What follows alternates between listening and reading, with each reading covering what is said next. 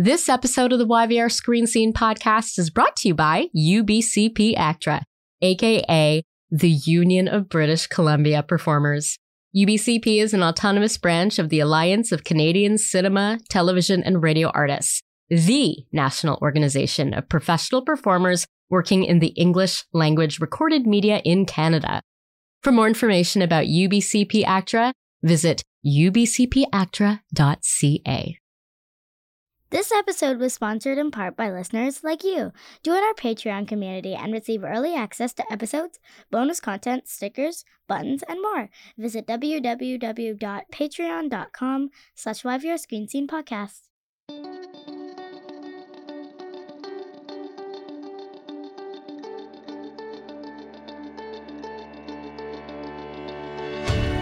Welcome to the YVR Screen Scene podcast, where we pull back the curtain and expose the beating heart of the Vancouver film and television industry, namely the actors and filmmakers and other talented artists who do the work.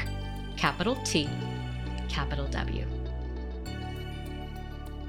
I'm Sabrina Ronnie Firminger, and today I am absolutely delighted to welcome Jason Simpson, Jason fucking Simpson, to the YVR Screen Scene podcast. Jason Simpson is an actor and voice actor who has built what I think can be described as a diverse body of work. From sci-fi fare like The Magicians and DC's Legends of Tomorrow, to games like League of Legends, Dragalia Lost, The Amazing Spider-Man, Dead Rising 2, 3, and 4, and Need for Speed, and animated fare like Johnny Test, Polly Pocket, Sausage Party, Death Note, Black Lagoon, Lego Nexo Knights, Ninjago, and Mobile Suit Gundam Seed Destiny. Jason is perhaps best known for voicing Kondo in Gintama and for voicing Viren, the best dad ever, in Netflix's Emmy Award-winning animated series, The Dragon Prince. And head to the footnotes for this episode for a link to a YouTube fan edit entitled Viren, World's Best Dad, JK He Sucks, a compilation of Viren being the opposite of an aspirational Pinterest dad. Kondo and Viren are very different characters, and the fact that both are popular and beloved speaks to Jason's versatility and ability. But don't take my word for it. Take the word of a close friend of the podcast, a younger brother you could even say, who happens to know Jason Simpson pretty darn well, or at least he says he does. Jason, you will have an opportunity to rebut following this clip.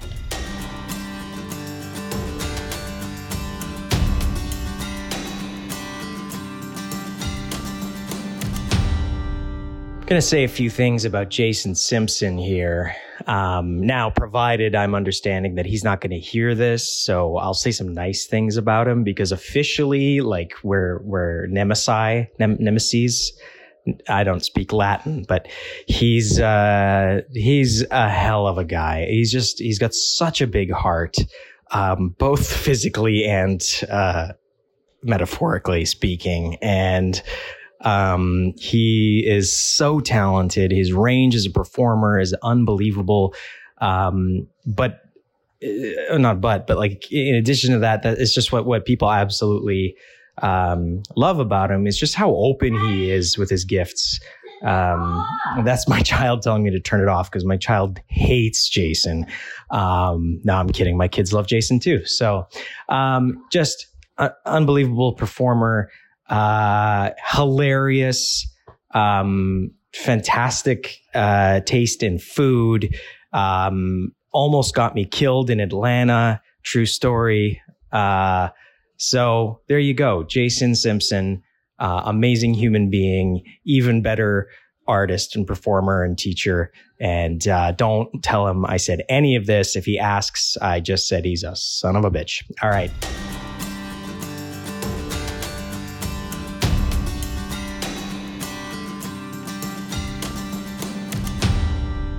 Adrian Petru, everybody.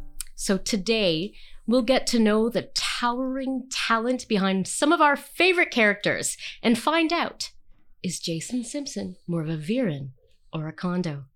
Jason Simpson, welcome to the YVR Screen Scene podcast.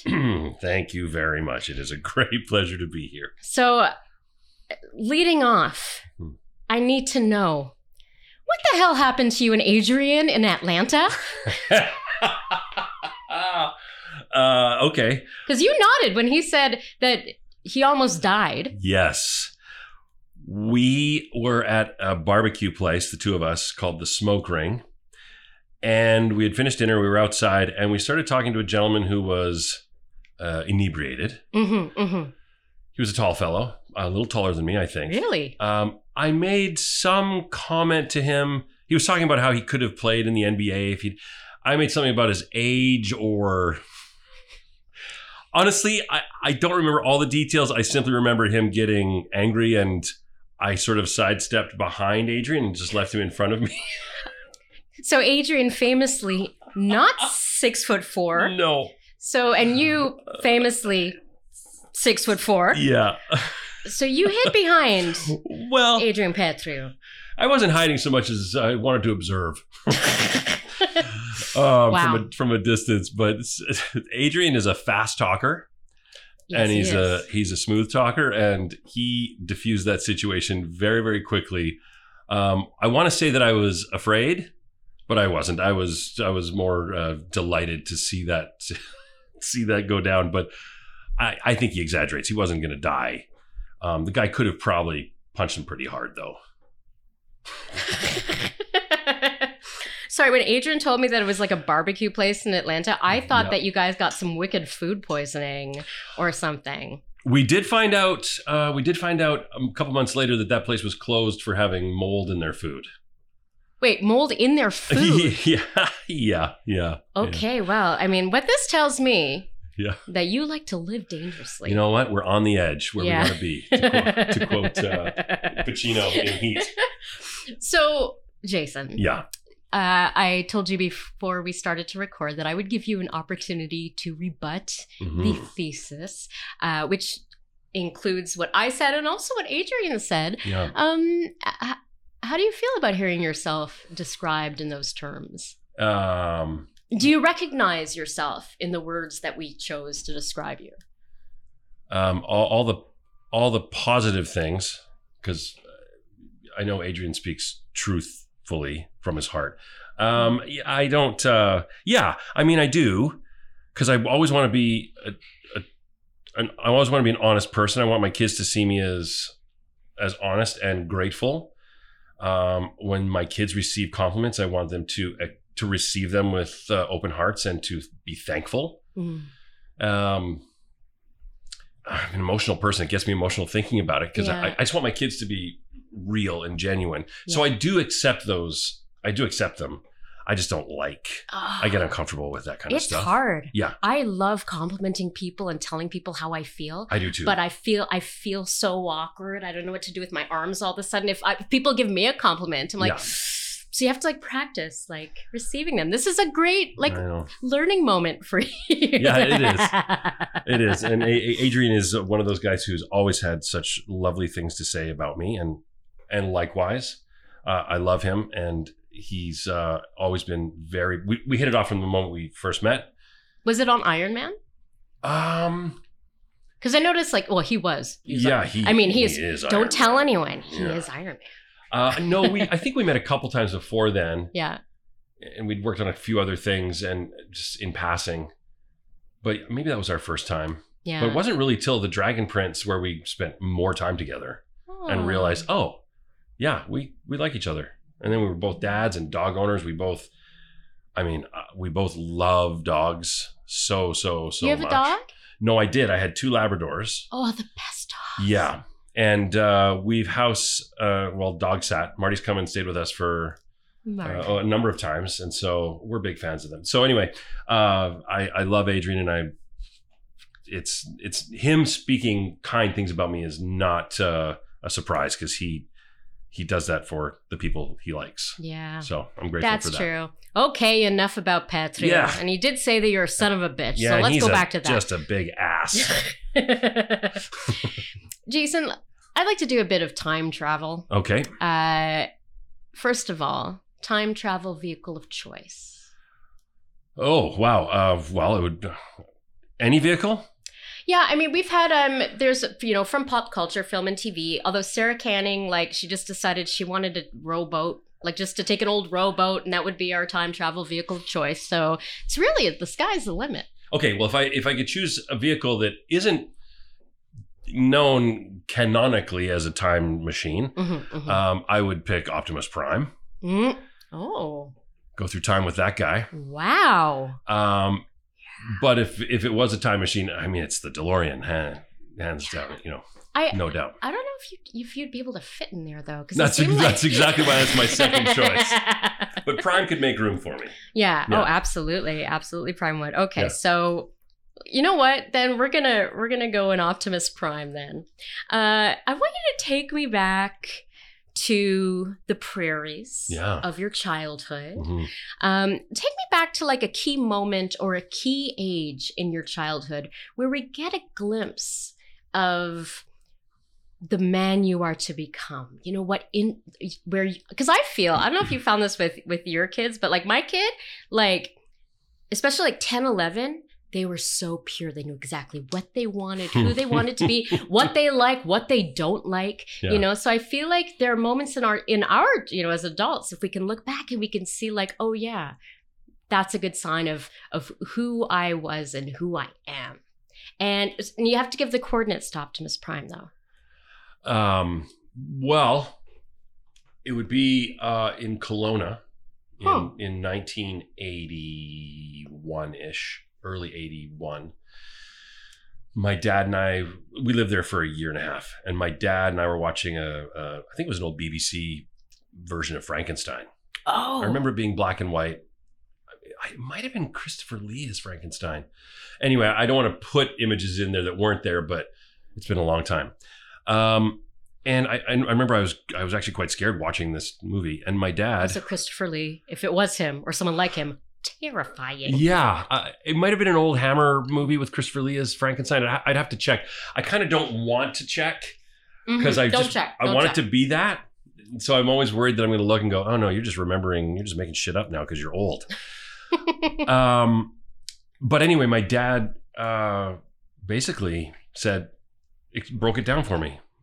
Said that's an actor in makeup, and there's a person with a camera, and there's a person with lights, and there's people. They're just all pretending. And I had a very, very clear moment, a real moment of clarity where I realized what that level of pretending was. Yeah.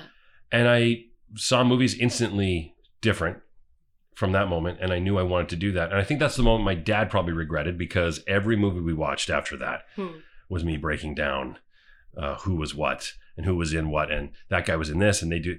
and he's like, shut up and just watch the movie. I'm sorry that I told you that. It was one of his least favorite things to watch a movie with me because I was so analytical from that point on. Yeah. But I think that was my key moment to wanting to be an actor, to be a guy who got to pretend for a job.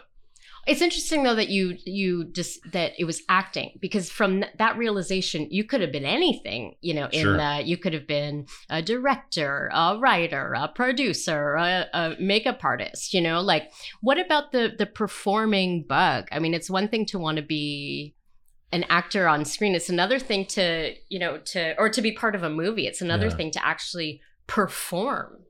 Yeah. I think if you would ask my parents, they would say that that's all I ever talked about was to be in movies.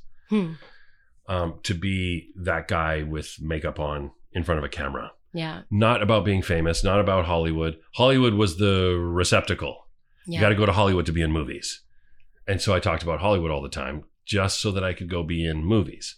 Theater, I had no other outlet. Yeah. So school plays, local theaters. When I moved to back to Southern Alberta, it was a bit of a back and forth. I spent my formative years, as they say, grade 6 to grade 12, in this little town outside of Lethbridge, town of like 2,000 people. So every play I was in, every play I had maybe a lead or a supporting lead, and I became known as the theater kid. Really? And I knew that's what I wanted to. I wanted to be acting, but it wasn't movies. So Were you from a town or an area where there were people who had, pursued that dream, who had gone on to have careers, on screens, big or small? Well, I think when I was a teenager, I think I knew, or I found out, and again, I may have to fact check this, that Conrad Bain from Different Strokes, he played the dad, I think he was from Lethbridge. Huh. And then the gentleman, I can't remember his name, who played Dracula in the Monster Squad was from Lethbridge or Lethbridge area. So as a kid, I grabbed onto those images. I went, oh, if those guys can do it, I want to do it. Yeah. And I want to come back to Lethbridge and be one of those guys that when you drive through and says, welcome to Lethbridge, my face is on the side. I got to ask, usually I do this question at the end, but Yeah. I'm curious now. I'm struck now in this moment. Yeah. What do you think that version of you, that kid version of you, would think of the life that you've built and the career that you've built for yourself? Oh, wow. That's a good question. Well, when I was 10, I heard Optimus Prime for the first time. So hearing the voice of Peter Cullen it just kind of shook me. And I just knew I wanted to be that guy. Yeah. I wanted to be the hero, have that hero voice, but I also wanted to be Optimus Prime. Yeah. So I've not achieved that entry in my bucket list yet, but I am unbelievably closer than I was when I was that age. Yeah. So I think that kid would be pretty, first of all, he'd say, what have you done to yourself? You've let yourself go. But with the jobs and the work, considering those, it's I think I'm right on track, because I had the hopes of, or the ideal was Hollywood. Yeah. And it just took me growing up and realizing, oh no, it's just Vancouver.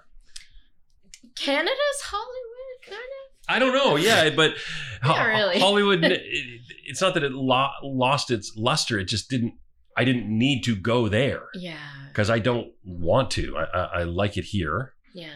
I like the work. I love the people I work with. Do I want to do more work? Of course. Yeah.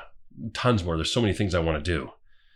But I can get older and I can look older.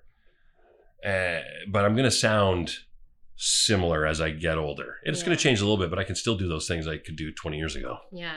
Yeah. It's fantastic. See, you don't need Optimus Prime as a time travel device. You're just doing that on your own. So considering that you are, you're growing up just outside of Lethbridge, don't have a lot of people around you who are, here's the roadmap for how to go into film and television, make your dreams come true. What move did you make? What was some of the first moves you made, outside of high school, doing the plays and stuff to bring you closer to your dream? I went to the University of Lethbridge to take dramatic arts. I lasted 2 years, and I enjoyed a number of the classes. We did a black box theater class. I got to direct a script that one of the other students wrote. So I love directing. I love it so much. And I got to do a main stage play and do set design and prop design. And that visceralness of that is what I loved. But it was sitting out in the foyer talking to the actors every day that drove me crazy, because they wanted to talk about Chekhov and they wanted to talk about the plays. And I was like, hey, guys, let's talk about Jurassic Park, The Lost World. And they're like, movies aren't... I'm exaggerating, of course, but no one wanted to talk about movies. Yeah. Everything was play and theater oriented, which is fine, just not for me. Yeah. So I only lasted 2 years, and I got out of there and applied to Vancouver Film School. Okay. And that was the step. So 98, 99 was my Vancouver Film School year.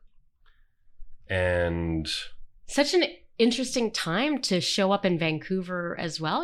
There's we were having a lot of movies being made here. Sure, kind of like this, it was almost like that was a period of time where there was a lot more, and I say this because my husband started working for Raymaker Visual Effects at that time. So they were doing a lot of the dailies and stuff, for these different films through there. It was changing. Vancouver was changing. And Yeah. you were here like Mary Tyler Moore throwing your theater beret up in the air. We're going to make my dreams come true. Oh, no, that's doing it on. No, that's the No. wrong show. You're gonna make it after. Isn't that it? Yeah, I think Yeah, that's okay. it. Yeah. God, I hope You're so. gonna. No, see, I'm going back to Laverne and Shirley. Oh. Anyway, yeah, I realized not at that time. I realized later, of course, that I'd missed a number of great show opportunities. Mm. But that because of the time I came in. If I'd come, 4 years earlier, I might have had a better. But I don't look back at that as a missed opportunities. I came at the exact right time I needed to. Yeah, I do that when I think about, I should have gotten into the housing market earlier. Yeah. So you can't do that. It's No. not a healthy way to live. I'm where I am, and I know the people I know, and I've worked on what I've worked on. And if I think about it any deeper than that or go backwards, it all of a sudden becomes me versus Yeah. everybody else and what they're doing. Well, let me Holding that ask this. Yeah. What did you find at Vancouver Film School? Did you feel like you found your people? How did it compare to what you were doing at University of Lethbridge? Did people want to talk about Jurassic Park Lost World with you? Do you want to talk about it now? Safe space. Were there movie nerds? Yeah, I certainly found instruction on acting for the camera. I found some really fantastic people who will be my friends for life. And I've worked on productions that they've either written or directed and will continue to. And, even if it was just one of those people, that's something amazing because it affects your life in such a positive way. Yeah. But really learning the basics of how to do the job that I do now for the last 25 years. Not a lot of voice training there, just a little bit. What I did get was from Michael Dobson, who came in and taught us a couple classes. And I realized instantly that, holy smokes, this guy is amazing. And I want to do what he does. And so Mike has been, through the years, a mentor and just a very, very good friend and a sort of a guiding light. Now, did you say to him, because I hear this about voice actors specifically, there's a lot of generosity as far as bringing people along, helping people up and stuff. Like, did you say to him, like, I want to do what you do, show me the way? Yes. Yeah. And how did he respond to that? One of the very first things he said to me was, I can tell, I can see it and hear it. You will be doing this. Yeah. So he gave me great confidence. I don't even know if I was looking for it, for the encouragement. I just knew I want to do this, what this guy's doing. This guy's got such a personality. He's so open and he's loud and he's funny, but he's clear and he knows what and I wanted all of that. And Mike was always just open arms. You're going to do this. Yeah. And sure enough, we see each other every once in a while. We work with each other every once in a while. And it's just like 20 years ago. Wow. Ish, 20 plus. Yeah. It's crazy how you get to an age and you have to, especially when you look back at the early aughts, which are now called the aughts apparently, and you're like, wow, that was more than 20 years ago, and you have to like struggle to do math. I've been with my husband 24 years, something like that. So yeah, I understand that kind of math. What was your first time as a professional in a voice booth? What do you remember about it, and what mistakes did you make? This is a good story as far as I'm concerned. My agent had asked me if I did voice work, and I said absolutely. And I'd never done voice work, had no clue. So you fake it till you make it. So I auditioned for a local Christmas commercial for a local mall, and I got it. It was my first voice gig, and it was with a guy by the name of Scott McNeil, who's one of Vancouver's greats. And I recognized Scott instantly when we went into record. We'd never met. I did not recognize him for the reason other people recognize him. They recognize his voice from Beast Wars and G.I. Joe and Transformers and you name it, whatever's on his CV, it's massive. Yeah. I recognized him from an Alpine gum commercial where he plays this narrator. Or he's not a narrator. He's the announcer, but he's walking through the frozen tundra and he says, what do you do when you've got a bad cold, a coughing cold? You chew it out. And he's got this goatee. And I remember seeing this guy in this commercial going, yeah, this guy's he's got a goatee. I've got a goatee. I can make this work. And so when I saw him in the booth, I said, you're the Alpine Gum guy. And his face lit up and then he looked really perplexed. And he goes, yeah. I don't think anyone had ever, put those two things together or noticed him for that. So I was pretty stoked to be working with the Alpine Gum guy. Mistakes I made? Yeah.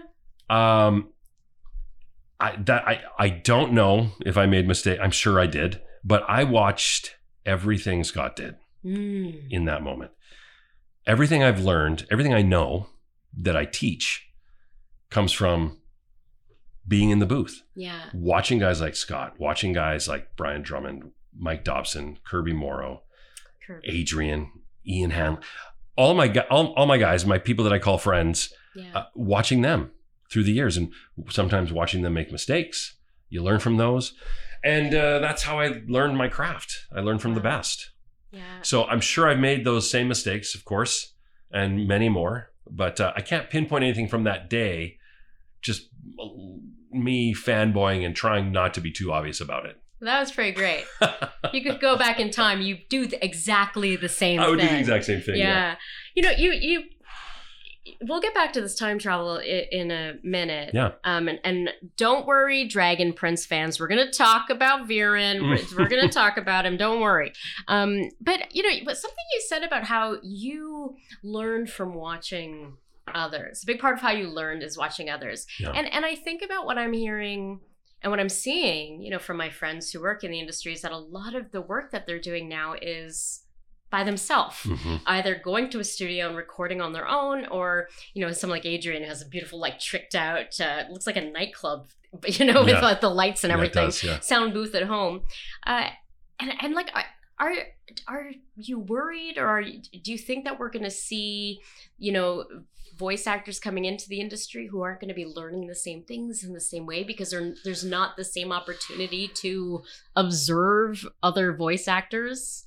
Sure. Yeah. Yes. There will be people who are auditioning from home.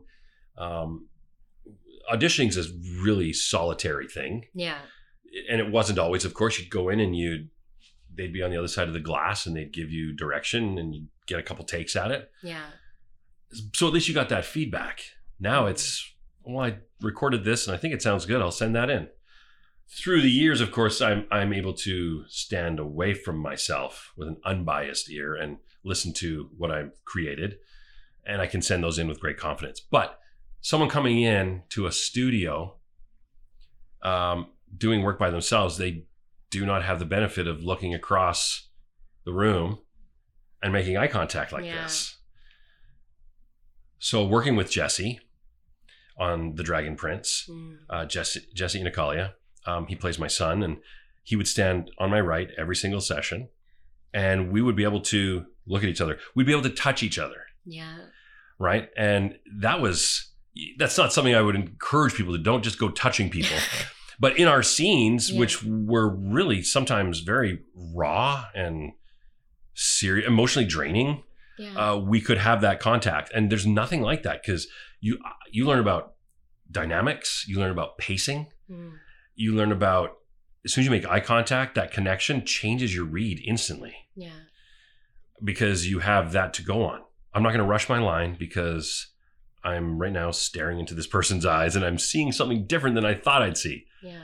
So I love that kind of stuff. So I think people, that was a long way around to this answer. I'm sorry. Yes, people will. I love it. No notes, 10 out of 10. I think there will be people who will miss that opportunity to learn from that. Yeah. You also have to be open to that, to being able to learn from other people. And any good actor is going to be. But we are coming back. I think I've done 3 or 4 sessions in the last couple of weeks, and they've all been with other people. Really? Yeah. Oh, that makes me feel really happy. Yeah. I mean, in fact, yesterday I walked in and the people I'd seen the week before, we all just went, yay! We were so excited to see each other. We're all in the same room. It was amazing. Yeah. That is, I'm so happy to hear that, because as you say, it does change things, which is why I'm happy you came in today instead of recording with me over Zoom. Me too. Okay, one more question then before we get into Viren. Sure. Possibly more questions. I don't know. But, I just want the fans to know that it's coming. Yeah, I'd also like to say one more thing, if I could, about what you said earlier. Absolutely not. No, of course. Absolutely not. Mind your own business. Already.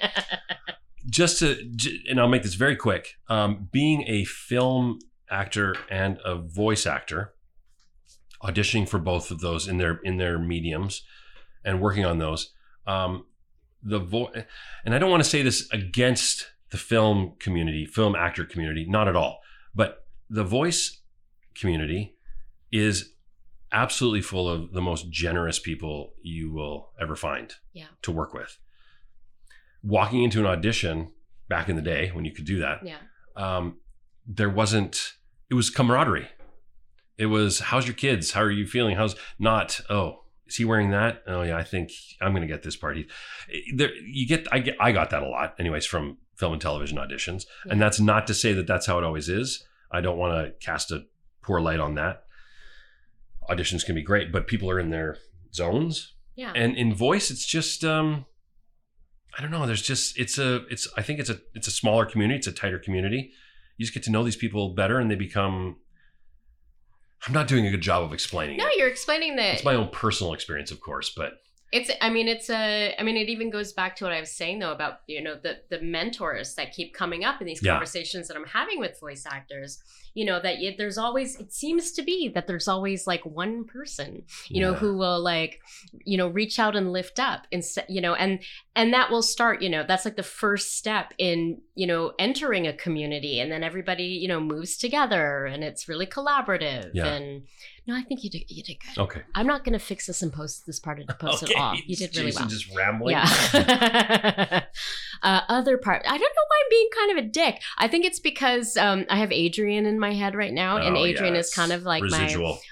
We've worked a lot together on Ukrainian stuff for last year. I call him Moloche Brat, my younger brother. So it's a family trait. I don't know. How do you say young stupid idiot brother? I will not. Let me know how to say that, because I want to be able to share my feelings with him. Okay, I'll do that later. For sure. Carry on. Sorry. Okay, so your first, I love hearing about first, or maybe not even first, but one of your earliest memorable voice gigs for animation, like that where you're in the booth and you're like, I'm voicing this character, and it's like you can feel that it's like changing the game for you.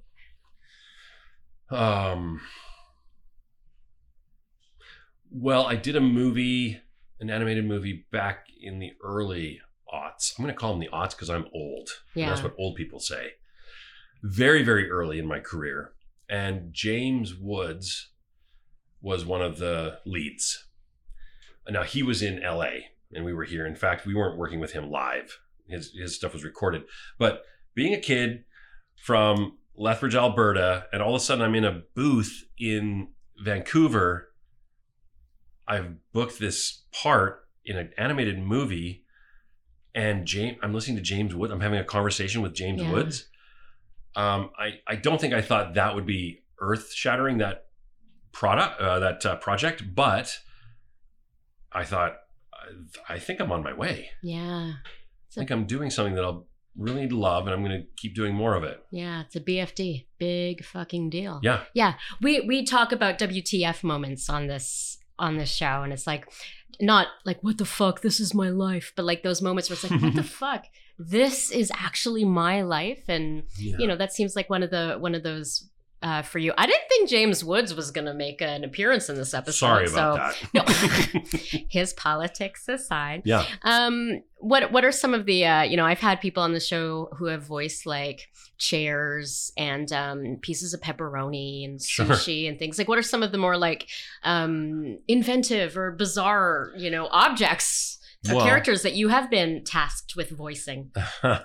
Well, Sausage Party, of course, a number of Vancouver actors were in that, and we voiced fruits and vegetables and canned goods. And so I think those really come to mind, because people, when I go to cons or I talk to people on the street or wherever, people are always flocking to see me on the street. It's either You said that. it's either the Dragon Prince, League of Legends, My Little Pony, or Sausage Party. Yeah, really. Yeah, and they always want to know about what was it like playing a keg of beer, and I tell them the whole audition scenario, how that went down, and just people voicing fruits and vegetables, and I voiced a couple humans in that as well, but Yeah. it's no different. But those are probably the weirdest. You were a keg of beer and Sausage Party? Yeah. That's great. Yeah. My daughter was Dream come asking me true. recently, because they love Adrian and they're obsessed with the local voice scene. They're 12 Yeah. years old and Yeah. they're like, "Oh, can I watch Sausage Party?" And I'm like, "I don't think so yet." And they're like, "But everyone is in that." I'm like, "One day you will see why." And Yeah. so I have a feeling they probably watched it. Like at a Yeah, that's front usually how that stop. You go into your prime and you see the show's been like watched 3/4, like, who watched this? Yeah. You speak child, you speak adolescent. Yeah. Okay, Dragon Prince fans. Here we go. We're going to talk about Viren. What was your original response to the material? And because I guess in my mind, I imagine you all received the sides and you opened it and then there was light, and like angels singing and stuff like that. There was some. That's exactly it. Awesome. So we don't have to talk about it. No. But was it clear from the sides, from the original material that you were reading, that this was something special? No. There's a character named Erebos who's he's a Star Touch elf, and he I'm not spoiling anything for anybody. He's a big baddie, although people love him. Mm-hmm. People often do love the big baddies. Yeah, and he's beautifully performed by Eric Todd Dellums. But I read for him, and he was just called the narrator because his character narrates the intro to the opening of the first episode. And then my character that I ended up playing was called the King's Advisor. Didn't have a name, no pictures. Seemed like I don't want to say run of the mill, but just a regular guy who's just chasing after his king to give him advice. My lord, you can't do this sort of thing. And so that was a little small part of what the audition was. And then I also auditioned for a character named Runan, who's an elf assassin. And I wanted that part so bad. Well, elf assassin, come on. And he was British, and I did my best British, and I wanted it so bad. And then, truthfully and embarrassingly enough, when my agent called and said, "You booked the Dragon Prince," she said, "You booked the part of the King's Advisor." My heart sank a little bit. Yeah, I know. I'm such an idiot. Because you should be grateful for everything. I don't know. You're allowed to be human. You're allowed to be but honest. I was like, oh man, I really wanted that elf assassin. Not the king's advice, the bureaucrat. Yeah. Who turned out to be who he is. Who Lord he Viren, is. Who became the bad guy and who turns everything on its head. And I mean, there's some dark magic there. There's honestly, if you have not watched The Dragon Prince, watch The Dragon Prince. Yeah, watch it. Beloved by people of all ages. First time I tried to watch it with my kid, it scared the shit out of them. So we had to take a little bit of a break. Yeah. But it's not just beautifully voiced, but also beautifully animated. Okay, so let's talk about Viren then. Okay. A little bit more. Yeah. Do you like him? Is it important? Because, it's so funny that one edit where I did watch the entire 6 minute and 35 seconds of Viren, world's best dad, JK, he sucks. And I'm like, oh man, he's not the super nicest guy all the time. Is it important to like him? Or, tell me about your relationship with this guy. Yeah, I love the character. I love playing him. You can't judge your characters. If you judge your characters, there's no truth in the performance. Because you're always trying to be better than them, and you're changing who they are. And my job is not to make that character a better person. Yeah. It's to truthfully relay who they are, what they're saying, what they're thinking. luckily, they can turn out to be, if I may, assholes and really. You know we can swear on the show, right? Yeah. Jason fucking Simpson. Yeah, that's right. Yeah, there's his actual middle name. That's my actual middle name. And so I am very fortunate to be able to play someone who is so fractured and has such his integrity is almost gone in certain as we move. I don't want to say too much about him because he changes. No, I'll say lots about him, but I don't want to say too much about key things. But just morally bankrupt. But there is a part of him that does the things he does for the good of his family, for the good of the people in his kingdom. It's not just about him. If it was just about him, that'd be a little too neat and tidy really with a bow. right now. Oh yeah, I saw the face. Yeah. Does he? Yeah. Because he wants his children to be alive and survive. He also wants them to go and kill other people. Yeah. Can he do both those things? Yeah. Is it difficult to bring that truth to light? Yeah, but that's my job, and I think I do it pretty well. Pretty great. Love the interactions with Terry. Those are some of my favorite. Oh, yeah. What is something that Viren has done or said that made you, I don't know, like fall off your chair or like just like made your heart, as an actor, made your heart sing, or, you know, as a dad, made you be like, oh, geez, not so cool. Yeah, in the first couple seasons, there was some moments where he asked his kids to do some nasty things. And I embrace those because I love that. As a dad, I would never do that. It's completely opposite of how I would be as a decent human being, as a father. But I love the fact that I get to play that kind of person. But you kind of finish going, oh, ugh, gross. Yeah. And then there was a moment in season 3 where he really just sort of gaslights his son. Yeah. And being in the booth with Jesse when we were recording that, I think we had to have a moment afterwards. Yeah. Just like to decompress from it, because it's a very simple moment, but it's this, you watch and you go, what the hell are you doing? Don't do that. Yeah. But I also embrace the ability to perform that. Not the ability, the opportunity to perform that, to have that moment, because anytime I can get people going, that's horrible, you know, then I'm doing my job. That's horrible. I'm going to make an edit. I'm going to watch all the videos and make an edit of 6 minutes and 35 seconds of them being horrible. The best moments for me, though, is when he is by himself. There's been a couple moments, and there's more to come, where he has where you see his true character. When no one else is looking, you see who he is, and he's broken, and he's in strife, and he's screaming at the top of his lungs. He hates himself. He's talking to somebody else, but I know because I played it that way. Yeah. He's talking to himself, and there's tears, and the tears are just me. It wasn't even, these are tears for Viren. It was just me afterwards, just bawling. It's just so amazing to play that kind of person, because some of that stuff is real. Wow. I've looked in the mirror and looked at the person I am and gone, I don't like this person. Yeah. I hate who this person is sometimes. And I mean, if we're being emotionally honest, I think people who are emotionally honest do feel like that. Yes. Yeah. And to be able to bring that to life and voice that, I was instantly in tears and I was a mess. I'm like, oh, I think I just had a nice therapy session there by myself.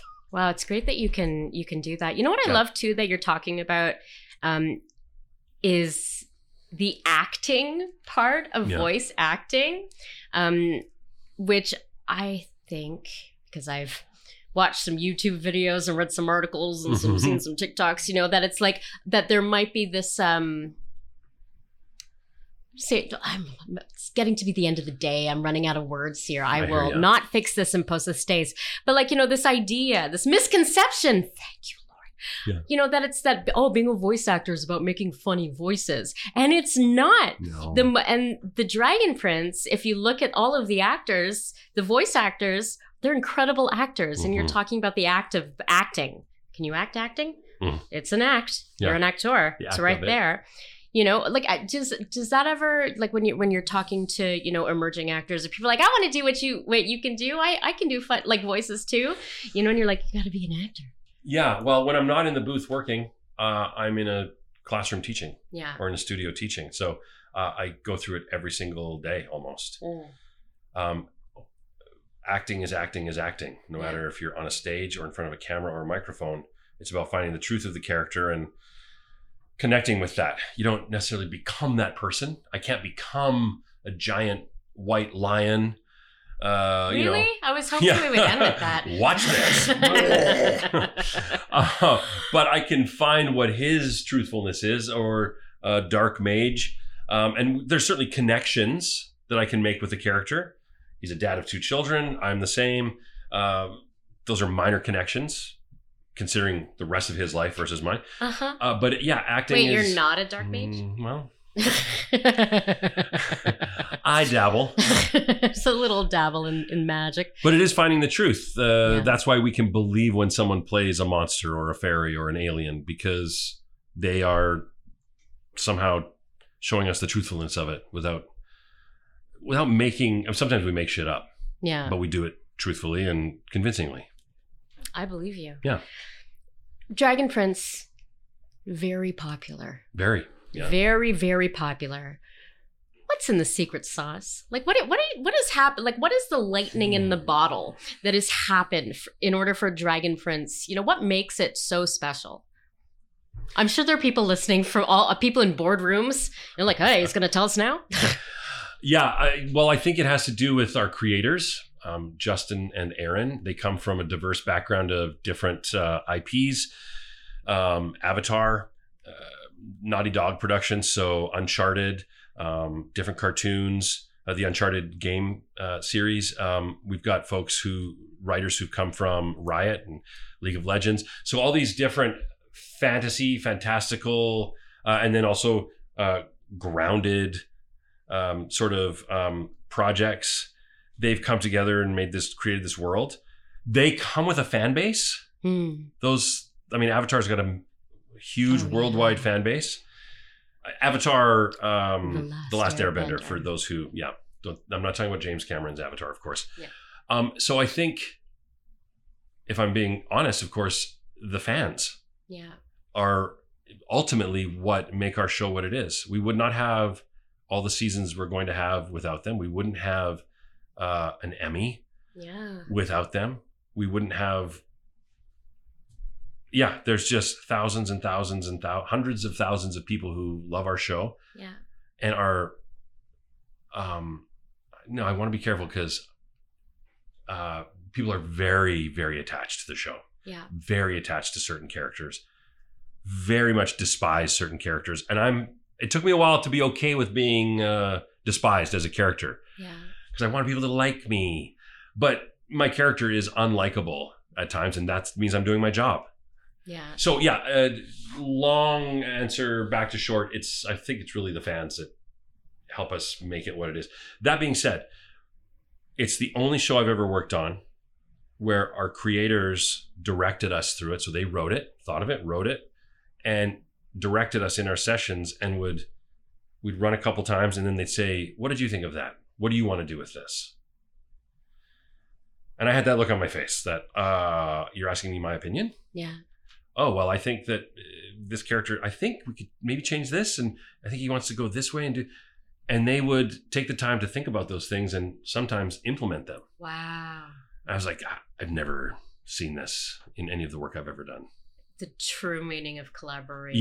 Yeah, they're very much so. Now, that being said, they had very strong vision for where they wanted to go. Yeah.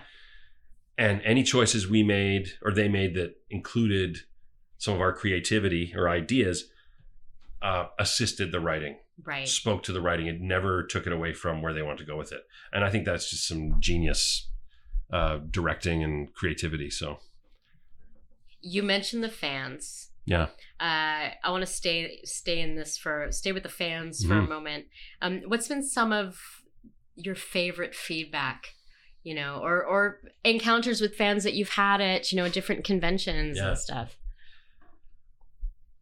Well, I think when people do say that they hate the character for what he's done and said, I do take that to heart.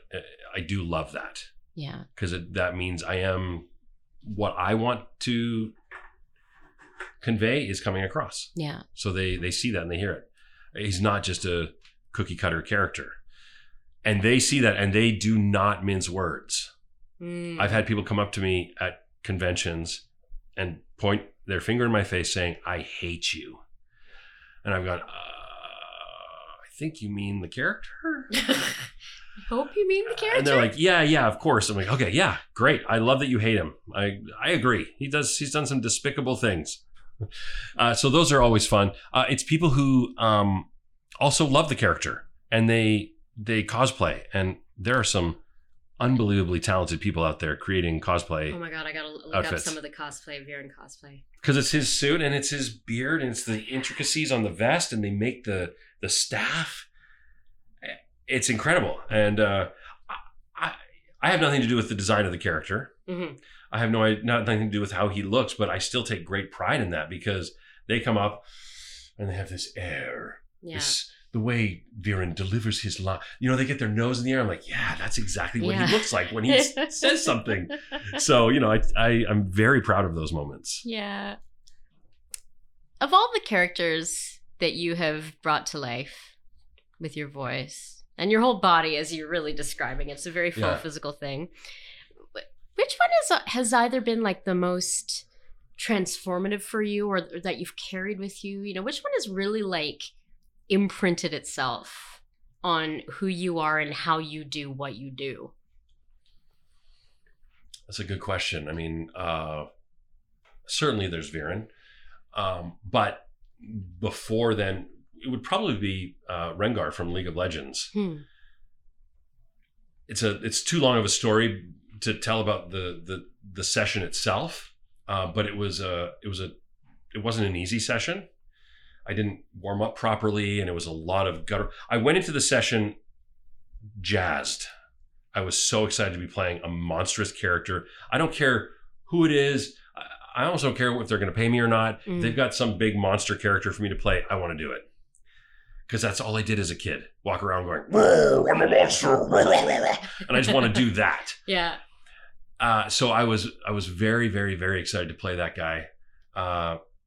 Didn't approach my prep very well, but I got through it and it sounds incredible, the final result. I think that's the one that I probably think about the most. I probably utilize that voice print the most. I'm not sure why I utilize that voice print, but I love just sort of being down in here. If I'm trying to scare people, my kids. And literally, like, my knees felt weird and my toes, like, recoiled a bit. My kids don't get scared by it anymore. But and I think that's the one that's prior to the Dragon Prince, that's the one that had a massive effect on people. Yeah. That gives it too much, I think. The one that a lot of people responded to. Yeah. So, it's a great character. What is a Jason fucking Simpson role? Like, what needs to be present in a character in order to, like, get you really, like, invigorated? Like, you mentioned monster. Like, is that a Jason Simpson role? Yeah. Yeah.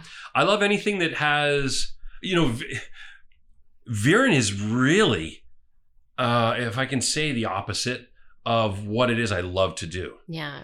Because he is controlled and contained. You don't hear a lot of pre-life. He doesn't take a lot of wet breaths. He doesn't go, well, let me think about that. Anything that involves getting close to the microphone, getting guttural,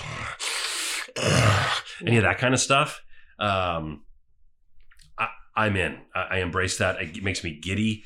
Because again, that's what I've been doing since I was a kid. Yeah. That's what I got in trouble for the most growing up. Spitting when I was talking. Doing a lot of, my parents think I'm in the bathroom hawking up loogies, but I'm just practicing voices. Yeah. quit spitting in the sink. I'm not. I'm working on my craft. That's exactly, yeah. If I'd have said that when I was 12, my dad would have kicked out the door thinking I was doing drugs or something. But I definitely got that a lot. Yeah. Stop spitting in the sink. And I'm in front of the mirror just making faces going. Do you still do that? Oh, yeah. Yeah, absolutely. Yeah. Looking for those kind of, or like, I was going to say looking for discoveries. No, that's... Can you look for discovery? Having discoveries. That's exactly it, though. Panning for gold. Can I find new ways to engage this part of my throat and my lungs and this to get a different echoey thing? Or, I'm constantly doing it.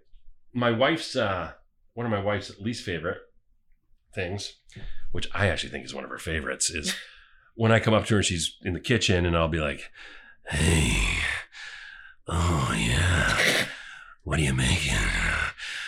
Ooh, hot dogs. Yeah. Okay, you must stop that right now. And she's like, get out of here. I know she likes it though. So I gotta keep practicing just for that. I have no comment except probably should listen to your wife on this one. What does your family think of the work that you do? And I mean, and every generation and extended family, and like, what do they think of this? Wow, great question. My kids came home when they were 3 and 6. So my kids come from Lesotho, and we adopted them in 2011.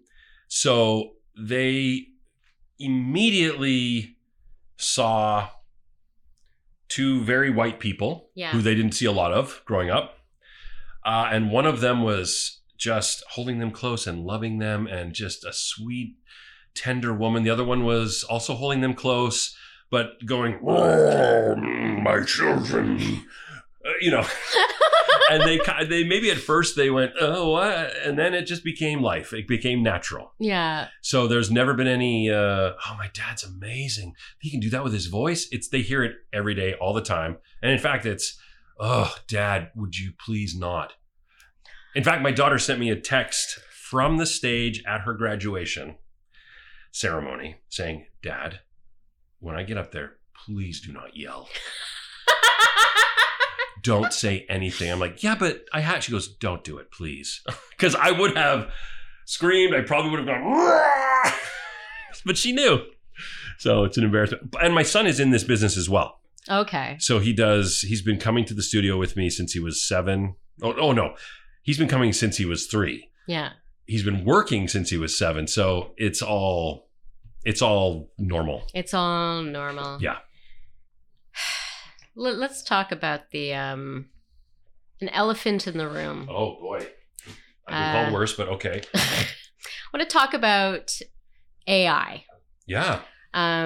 Which is something that I've spoken to with other voice actors recently, because it's almost like I didn't know it was here, and then it's here. Yeah. And you have to deal with it. Yeah. What kind of concerns do you have around AI? And in what ways are you seeing its presence, either in your work or adjacent to your work or potentially impacting your work? Basically, speak about AI while I have a bite of this cookie. Please do. I know I need to be more concerned about it than I am.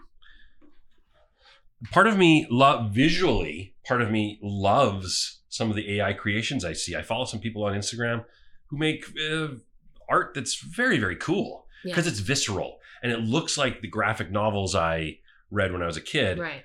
However, they're not drawn. Those were drawn by hand by very talented, skilled artists. So I get it 100%. I understand exactly the argument, and I'm not opposed to the argument. I'm on that side of it. Yeah. I do appreciate the look of some of the work, and I'm talking strictly visual for a second, but I also get that it's computer imaging. It's digital. It's not been created by a human hand. So that's where the ball drops. Yeah. You go, I can't really appreciate that for what it is because it's not drawn by someone. Voice, that can affect me. That will affect me exponentially. Yeah. If someone is to copy my voice and use it to digitally alter, to use it to sell items, to basically do illegally or legally. Yeah. Legally is worse because it's being sanctioned to use our voice, my voice, to sell something, and I have nothing to do with it or say about it. Yeah. And I'm not talking about money lost, even though that, of course, is an issue. It's that this is what I do. This is my thing. Yeah. And now a machine is doing it. And that's no good. That is No.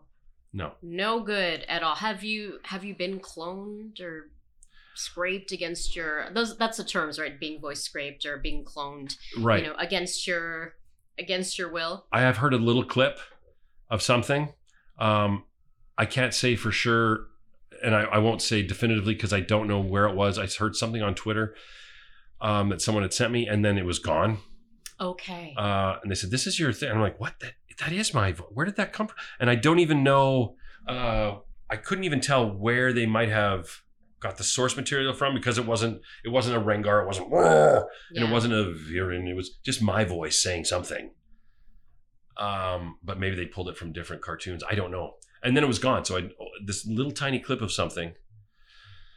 I don't like that. No, I didn't like it either. I don't like that at all. Especially because you've spoken a lot today about, I mean, you've spoken a lot, which is great. This is what you want in a podcast. Yeah. But you have spoken a lot today about the, well, honestly, the humanity that you pour into your work, you know, being honest and doing things with heart, you know. And I mean, there's definitely like an uncanny valley with where the voice scraping is concerned. So stop it.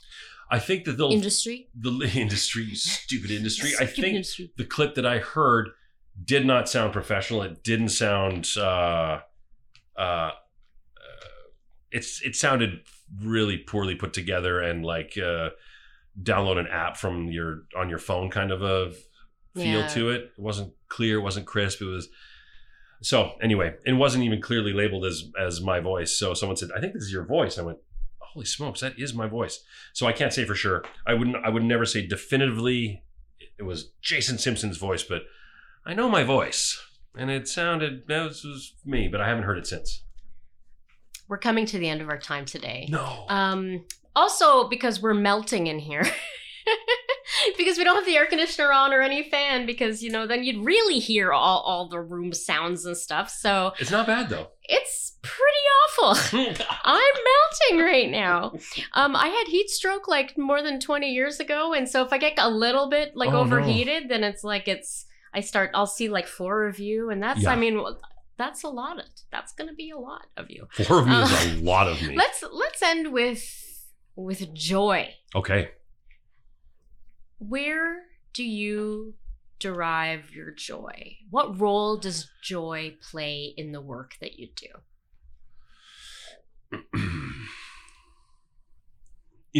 Specifically talking about the work.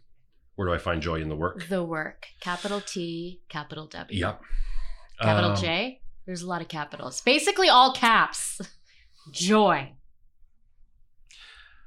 I think thinking about the different things I've worked on specifically in the last year or so, when we were able to go back and work with people, and that's it right there, working with people, working with certain directors, working with certain engineers, with actors. You know Cole Howard? Yeah. Yeah. Cole is such a light. He is such an incredible, we were talking before about people who are just generous and always lifting other people up. Yeah. Cole Cole is that guy. I don't want to say he's made for that because he's so much more than that. He's such a social, such an advocate for social causes. Activist. But I think his main job in life is to lift other people up and to encourage them. So when I get to work with Cole, we were working on something in March that is not joyful.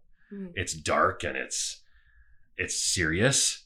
And I had a hard time sometimes getting into these moments because we both had to be very serious in this horrible scenario. But we're, doing little fart noises and smiling at each other. All it takes is a smile and he cracks me up.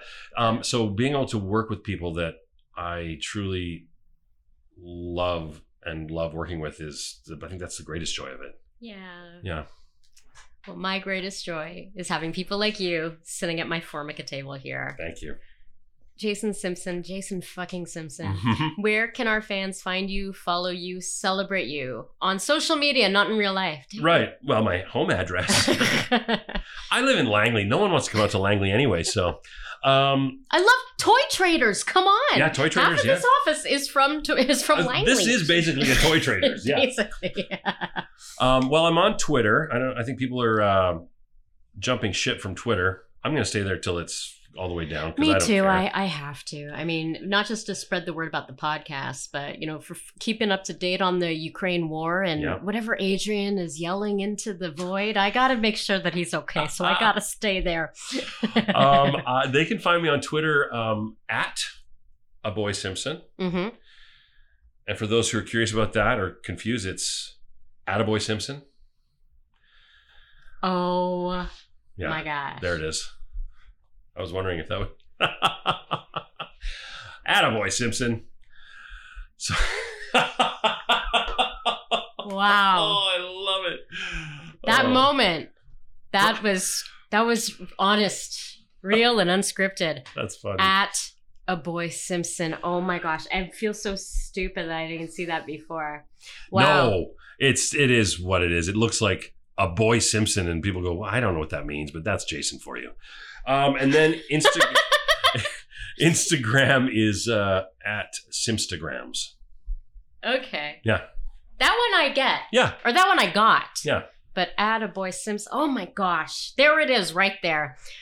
Attaboy Jason Simpson. No, Attaboy Simpson. Mm-hmm. Jason Simpson, thank you so much for being here today. My pleasure. Thank you very much. And thank you for bringing baked goods. Also my pleasure. I'm looking forward to digging into this. Yeah, you dig in, and I will thank our listeners. Mm-hmm. Thank you, listeners. Please like, subscribe, leave us a review if you are so inclined. They help us find even more listeners, and we can keep having rad conversations like the one we had today. I'm sorry, it's just that Jason took a bite of it's an apple fritter, and you look like were all of a sudden being blessed, and I'm like, so good. Something happening over there, like he's having a spiritual experience. I'm so happy for you. It's from Brecca. Find us at yvarscreenscene.com. Follow us on Twitter and Facebook and Instagram at yvarscreenscene and at Sabrinarf. And thank you, Adrian Petrio, for sending me that voice memo. Basically within like 5 minutes, he's like, "Oh, you want me to talk about Jason Simpson? I'll send you some of Jason Simpson." So thank you, Adrian. The YVR Screen Scene podcast is hosted and executive produced by me, Sabrina Rani Mera Firminger, and it's edited by Simon Firminger. Special thanks to Mariana Firminger for recording our Patreon ad, to Paul Firminger for technical support, and to Dane, not Firminger Devilay, for the original music, but Dane. Gotta know by now, you are a Firminger to me. YVR Screen Scene is a division of Fish Flight Entertainment. Join us next time for another deep dive into Vancouver's dynamic film and television scene. And cut! Hey filmmakers, did you know that you can hire top quality, experienced, and professional actors for your films? If you're producing a student film for course credits, working on a web series, a short, or a feature film, you can afford to have some of the best talent in the business in your production. How, you ask? Well, UBCP Actra has an ultra-low budget program, which offers a range of options that cover everything from student films to productions with a $300,000 budget. There is a ULB program that will meet your needs, regardless of your budget. To learn more, visit ubcpactra.ca and look for ultra-low budget programs, or email ulbprogram@ubcpactra.ca. Now is the time to jumpstart your dream for the screen.